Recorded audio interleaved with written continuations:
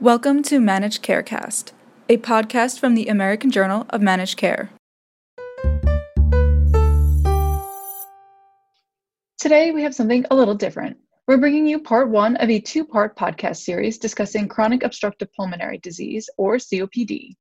In today's podcast, a panel of experts discusses the burden of COPD, available treatments, and more. Welcome to the American Journal of Managed Care's COPD Stakeholders Summit podcast. I'm your host today, Dr. Neil Minkoff, the Chief Medical Officer of Coas Healthcare. AJMC is dedicated to disseminating clinical information to managed care physicians, clinical decision makers, and other healthcare professionals to support improved patient care. AJMC's aim is to stimulate scientific communication in our ever-evolving managed care field. In this two-part podcast series, we discussed COPD. COPD is still a significant clinical and economic burden in the U.S., and exacerbations account for the greatest proportion of healthcare costs in COPD. Pharmacological therapies can reduce the risk and severity of exacerbations and reduce symptoms. However, appropriate therapy and device selection are necessary to ensure that the disease is adequately controlled. Maximal inspiratory flow rate, as measured by PIF, is a main contributing factor to inhaler use and should be evaluated as part of an individualized treatment approach. Healthcare decision-maker-focused education on an individualized approach to COPD management, including PIF assessment, is needed. Today, we're going to highlight discussion with a panel of experts in COPD, including Dr. Bradley Drummond, Associate Professor of Medicine in the Division of Pulmonary Disease at the University of North Carolina School of Medicine, Mr. Michael Hess, Respiratory Therapist and Chronic Lung Disease Coordinator at the Western Michigan University School of Medicine, Dr. Maria Lopes, who is the former Chief Medical Officer of Magellan RX and Horizon Blue Cross Blue Shield, and Dr. Donald Mahler, an Emeritus Professor of Medicine in the Division of Pulmonology at the School of Medicine at Dartmouth University. The topics of conversation for today's podcast include an overview of existing treatment options, practical considerations for drug and device selection, the role of peak inspiratory flow, PIF, to evaluate treatments, and recent guideline recommendations. In our first clip, Dr. Drummond and Dr. Mahler outline the considerable clinical and economic burdens of COPD from both chronic symptoms and acute exacerbations, and outline some factors that can influence this burden. I think we really can't misunderestimate the burden of COPD in the United States. So, it's estimated that 16 million U.S. adults have COPD, and likely that's an underestimate given the underdiagnosis of COPD as it requires spirometry testing. So potentially upwards of 24 million individuals in the United States have COPD. It's the fourth leading cause of death in the U.S. And just to put a face to that, that's the equivalent of one Airbus A380 crashing every single day in the United States. So it's an important disease that to focus on. It's estimated that there's about $5 billion in annualized medical expenditures related to COPD in the U.S. Each year. And those who have COPD have about 2 times the healthcare cost of those without COPD. And so when we think about what drives this healthcare utilization, well, really there's 2 components to the COPD disease.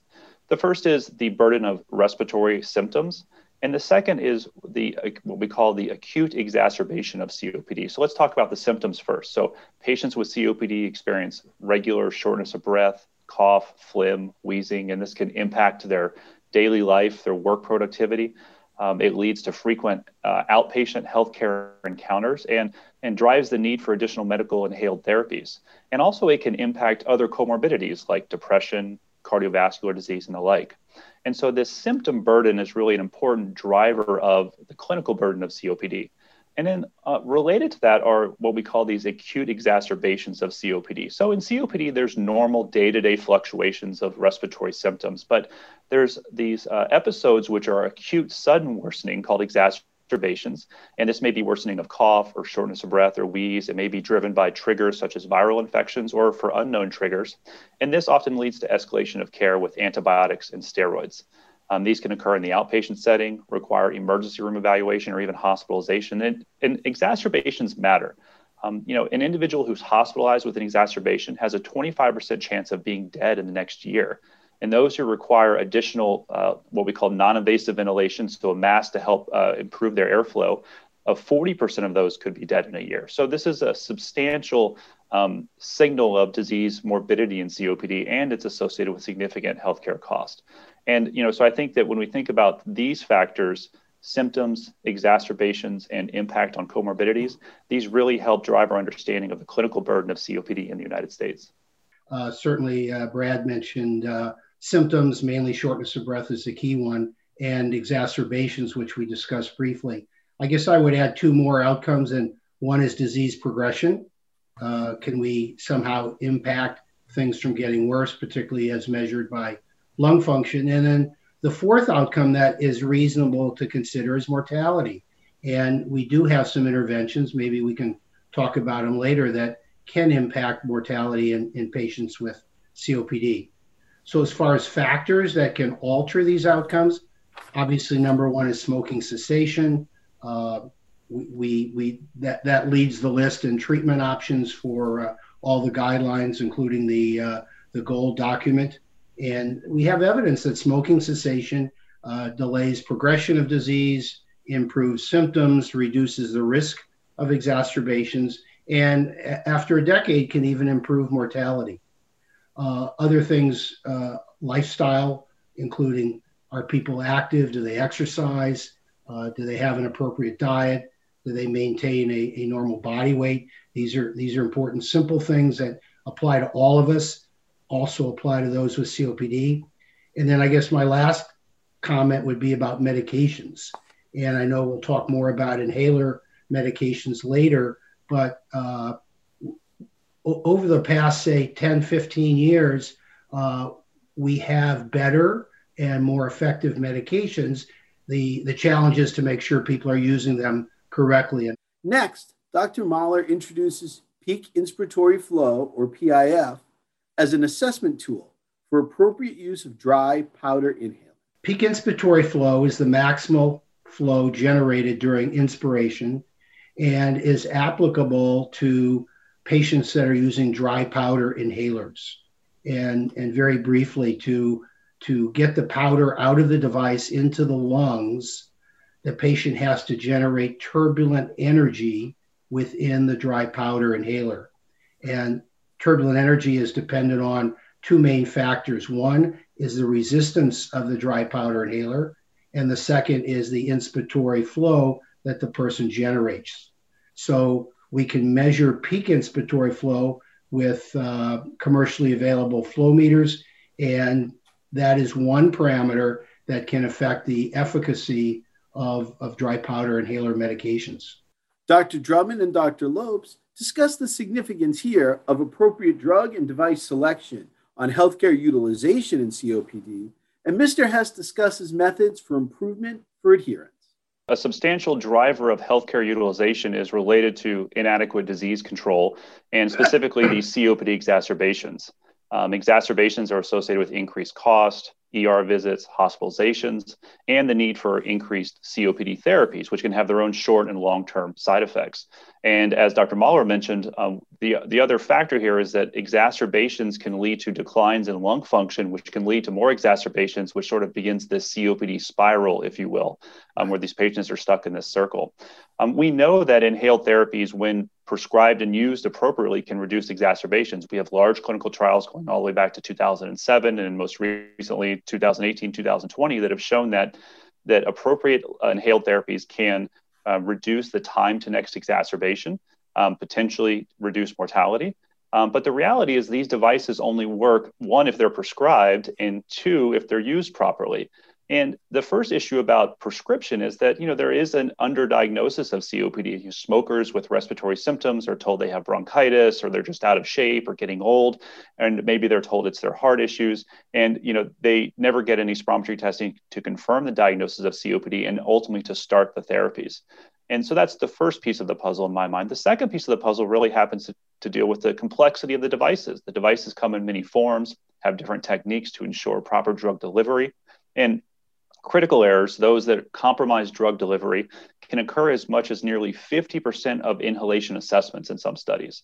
And these can include things like not inhaling through the device, or blowing on a device that has a powder that's ready to be inhaled, insufficient inhalation duration or force, such as peak inspiratory flow, not inserting the capsule into the device, or not having synchrony between the hand actuation and the inhalation. And so these critical errors related to the device, or the lack of sufficient device prescription, can certainly impact our healthcare utilization in COPD.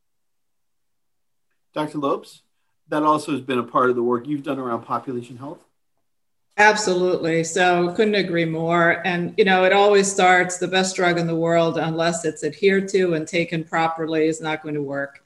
And so the issue of incorrect inhalation technique, and how do we capture this information, right? So this is an area of interest now with some digital devices and solutions that can help enhance what we actually know about the patient, and lead to hopefully better, more targeted education, more timely education to correct for some of these critical errors that may lead to hospitalizations. We know that incorrect inhalation techniques are associated with as much as a 50% increased risk of hospitalizations, ER, oral corticosteroids, as Dr. Drummond mentioned. So how do we identify these? How do we correct for them?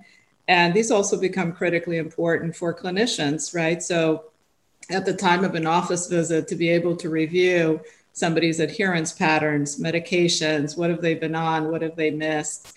And also to rapidly identify, do you have an adherence problem, a technique issue, or an efficacy issue, to be able to escalate treatments appropriately and overcome some of the clinical inertia, as Dr. Drummond is mentioning. So all critically important, I think, to enhance not only patient engagement, but clinician engagement in the proper treatment of patients with COPD. I want to highlight that the rate of these critical errors, as Dr. Drummond had mentioned in his piece, they've stayed essentially the same for about 40 years. There have been a couple of meta-analyses that have come out, and it tells us that we have not done a great job of doing this education previously. So now we do have some new tools that are coming out, the smart inhalers. We have some other devices that we can use to monitor a meter dose inhaler technique and the inspiratory flow meters that Dr. Mahler has mentioned. We can look at very closely how people are interacting with their devices. And that really does a great job with helping people adhere to their medications as well. Most people aren't going to do something if they don't feel it works. But if we can demonstrate to them why perhaps it's not working, or identify gaps in our instruction, then we can give them the tools they need to be successful. Dr. Mahler gives an overview of treatment approaches for COPD. There are two major classes of medications. One are called bronchodilators, and the other inhaled corticosteroids. So within the bronchodilator class, we have two distinct medications. One class or group is called beta agonists. The other is called muscarinic antagonists. And those reflect the mechanisms of action, whereby each of these classes relax bronchial smooth muscle to open up the airways, dilate the airways, make it easier to breathe, and possibly help people cough out mucus or phlegm. Inhaled corticosteroids are the other category. And these days we can prescribe these as individual medications, or more frequently, we use combination therapies with either 2 or 3 in a single inhaler. So I think you asked about the starting point. Where do we start with medications? And just to keep it simple, for I would say 90% of our patients with COPD, we typically prescribe a maintenance medication, maintenance inhaler, and that would be taken either once or twice a day, because these are long-acting medications. And then we should also prescribe a rescue inhaler that can be used as needed, either when people are having difficulty breathing, or they could use it before they're going to do an activity that might provoke or bring on shortness of breath. So that's a brief summary of, I think, the overall approach that we have available. Are there any concerns about safety in any of those drugs? Well, with any medication, we have to balance the benefit and possible side effects or risks with the medication.